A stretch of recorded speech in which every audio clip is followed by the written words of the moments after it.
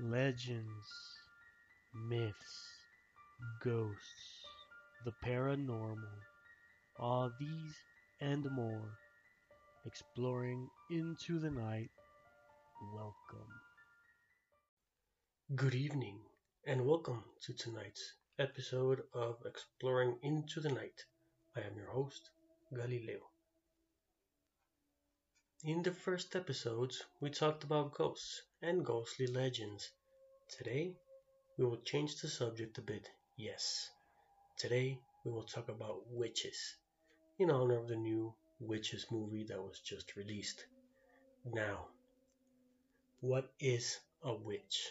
Well, usually a witch is a female thought to have special powers derived from the devil via the moon, a female sorcerer, a believer or follower of the Wicca or Wiccans, portrayed in many stories and legends as an ugly, evil looking old woman. Many fairy tales feature a scary witch. Even though most witches are believed to be evil, there are those that practice white magic and are portrayed as beautiful women with kindness in their beings. These witches tend to be loners. They do not like being around people, thus, they love to live out and deep inside the woods. At times, they live either in a cave or in a makeshift hut. These rustic homes are many times hidden in the bushes so that they are not easily seen, and in many cases are hidden with a magic spell. The witches usually live on their own or with other witches of their coven. A coven is a group of witches that practice the same kind of magic or have similar interests.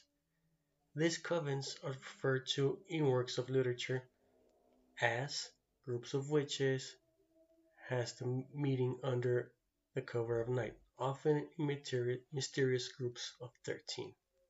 Although there are only three of them, the word sisters in Shakespeare's play Macbeth could be considered a coven. To people who follow the contemporary religion called Wicca, a coven is a gathering no different from a congregation in our worldly religions. The word coven arose during the mid 1600s, ultimately from the Latin root conventus, or assembly. Members of a coven consider themselves sisters and refer to each other as the Sisters of the Moon. The reason they call themselves this is a direct reference to their belief that their power, that is some that in some folklore legends is derived directly from the devil, Dark Lord, Lord of the Underworld. He comes in many names depending on the origin and religion of the legend, via the moonlight. They believe that the underworld emanates power which is directed to the moon and reflected to them via the moonlight. This transfer of energy becomes much more powerful during a full moon, and even more power is sent to them during a red moon. This is why most witches cast their spells and brew their potions into the night, when the power is at its peak. This power, the spells, the rituals, and the brews are known as witchcraft. Well, now, what is witchcraft?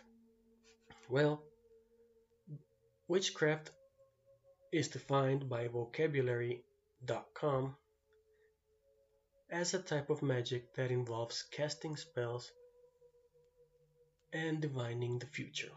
Historically, witchcraft is often associated with folk medicine and healing, even though in many of the legends, in many of the stories, this is what it was intended for.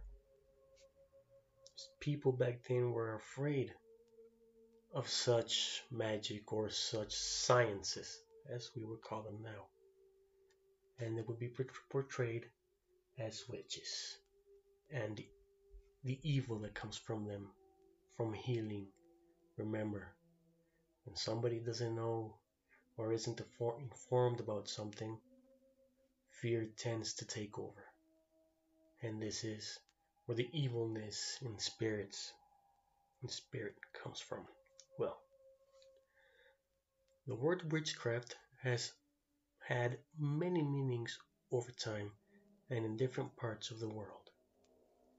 It has been dangerous to be accused of practicing witchcraft throughout history and remains so in some places today, mainly in places that are heavy into any type of religion when they don't accept other types of beliefs. For some, witchcraft is simply the practice of the Wiccan religion, while others see witchcraft as evil, involving the dark forces or magic. Well, the word is used to mean bewitching, sort of charm.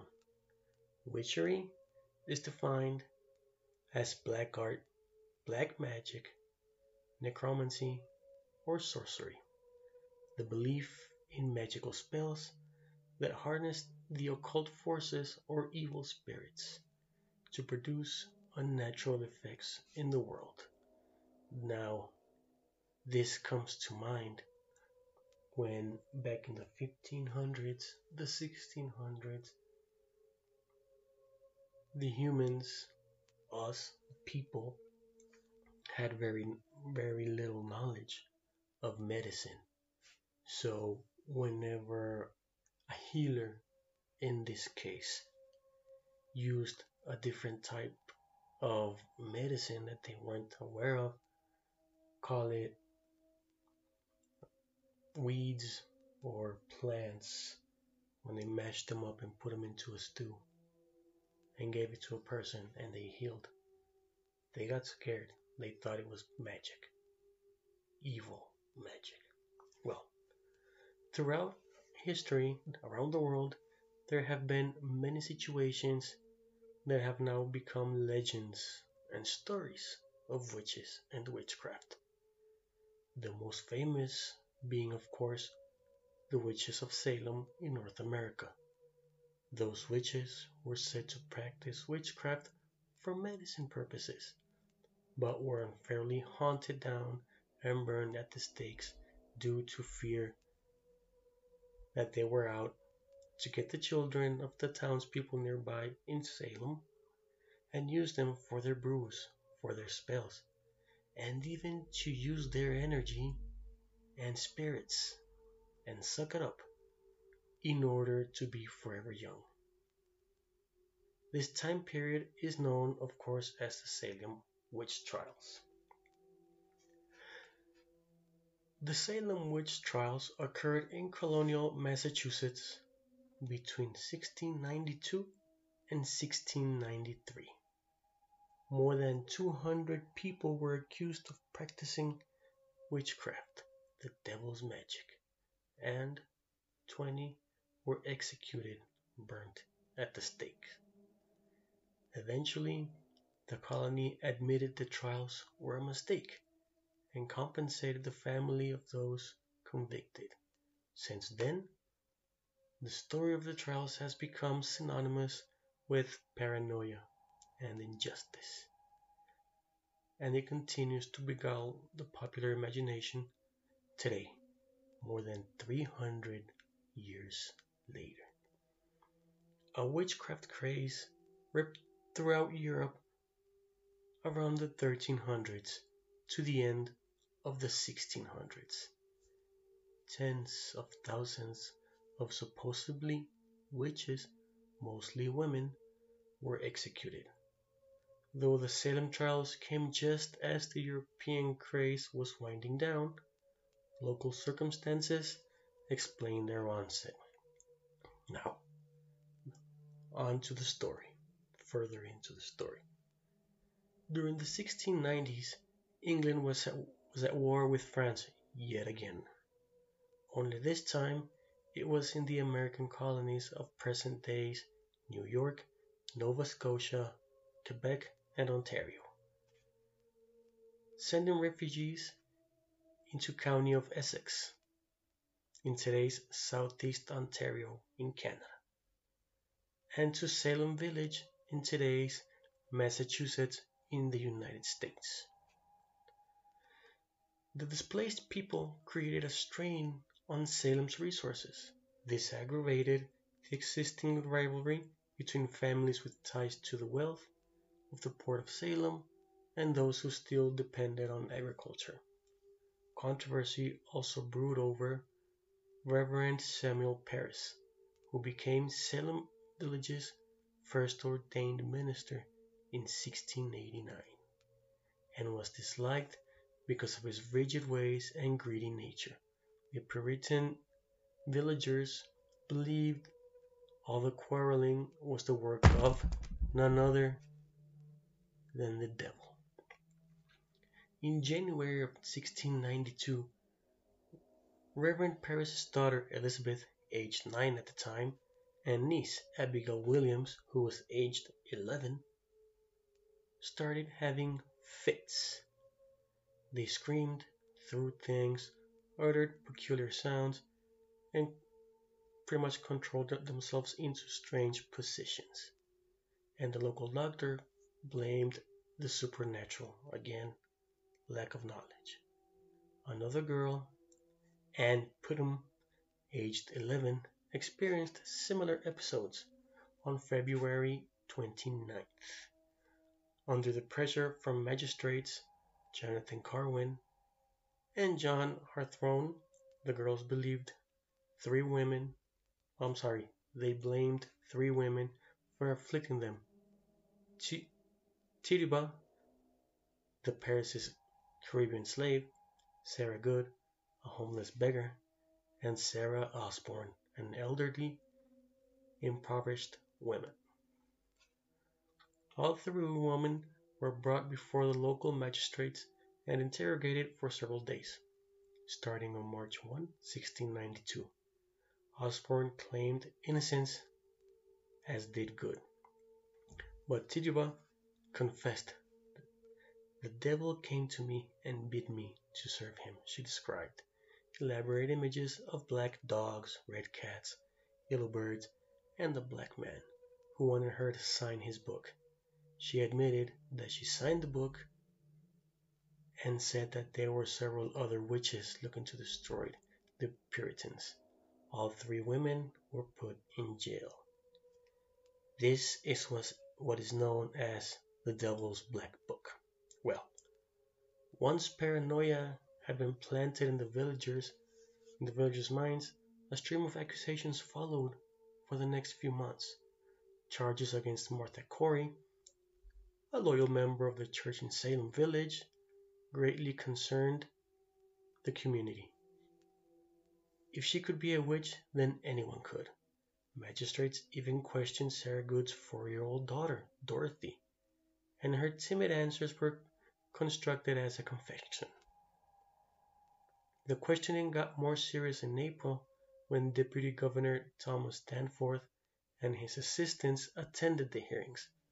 Dozens of people from Salem and other Massachusetts villages were brought in for questioning. Following the trials and executions, many involved, like George Samuel Sewall, publicly confessed error and guilt. On January 14, 1697, the General Court ordered a day of fasting and soul-searching for the tragedy of Salem. In 1702, the court declared the trials unlawful, and in 1711, the colony passed a bill restoring the rights and good names of those accused, and granted the equivalent of 600 British pounds in restitution to their heirs. However, it was not until 1957, more than 250 years later, that the Commonwealth of Massachusetts formally apologized for the events of 1692. Well, If you want to read more about this story, you can find it at the webpage of the Smithsonian's magazine, which is www.smithsonianmag.com. Now, another story of witches is called Circe. One of the best known mythological mistresses of mayhem is Circe, who appears in the Odyssey. According to the story, Odysseus and his Achaeans found themselves fleeing the land of the Laestrygons after the group of Odysseus' scouts were captured and eaten by the Laestrygonian king, and nearly all his ships sunk by large boulders. The Achaeans ended up on the shores of Aea, home to the witch goddess Circe. Circe was well known for her magical mojo, and had quite the reputation for her knowledge of plants and potions.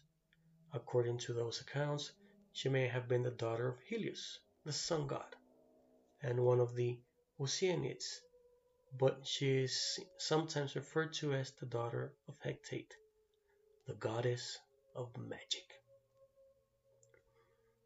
Circe turned Odysseus' men into pigs, and so he set off to rescue them.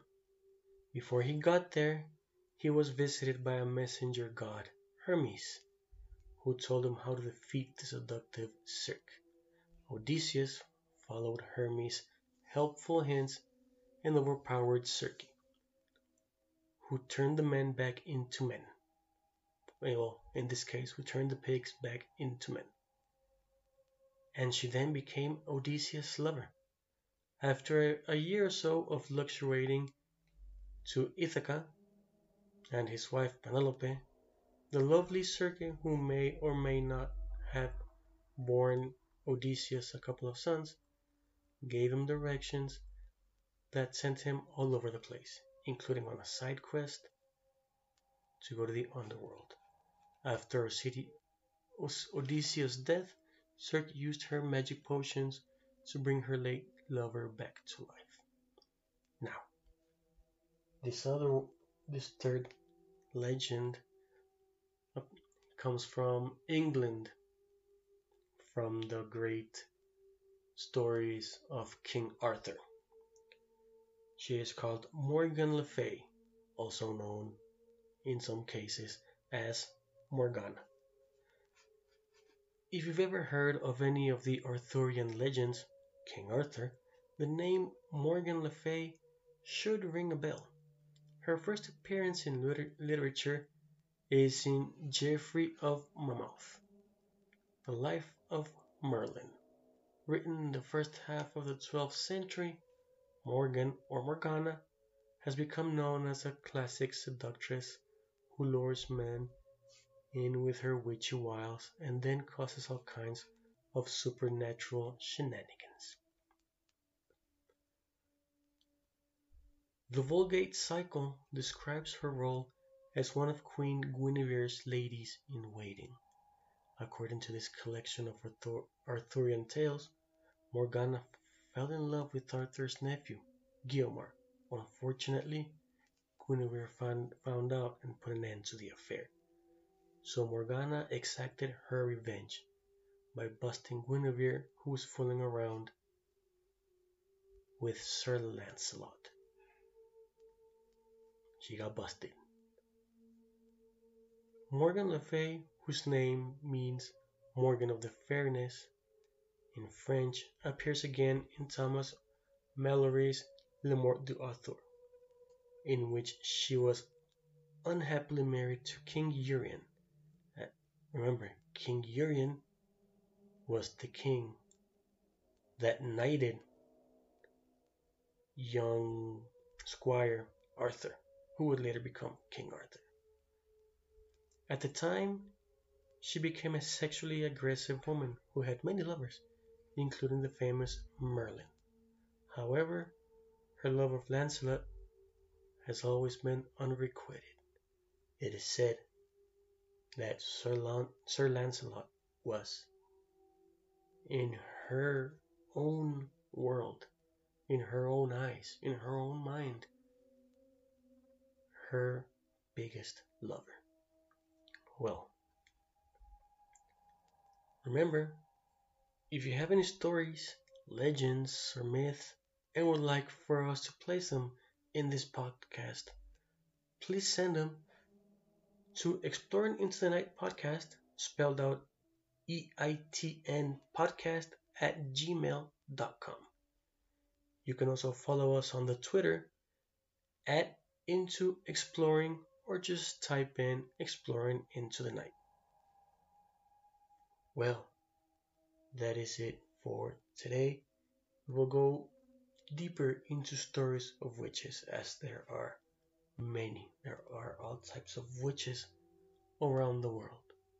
Some good, some evil, and some, well, nobody knows. But until next time, I will see you again in the next episode. This has been your host, Galileo. Have an excellent evening.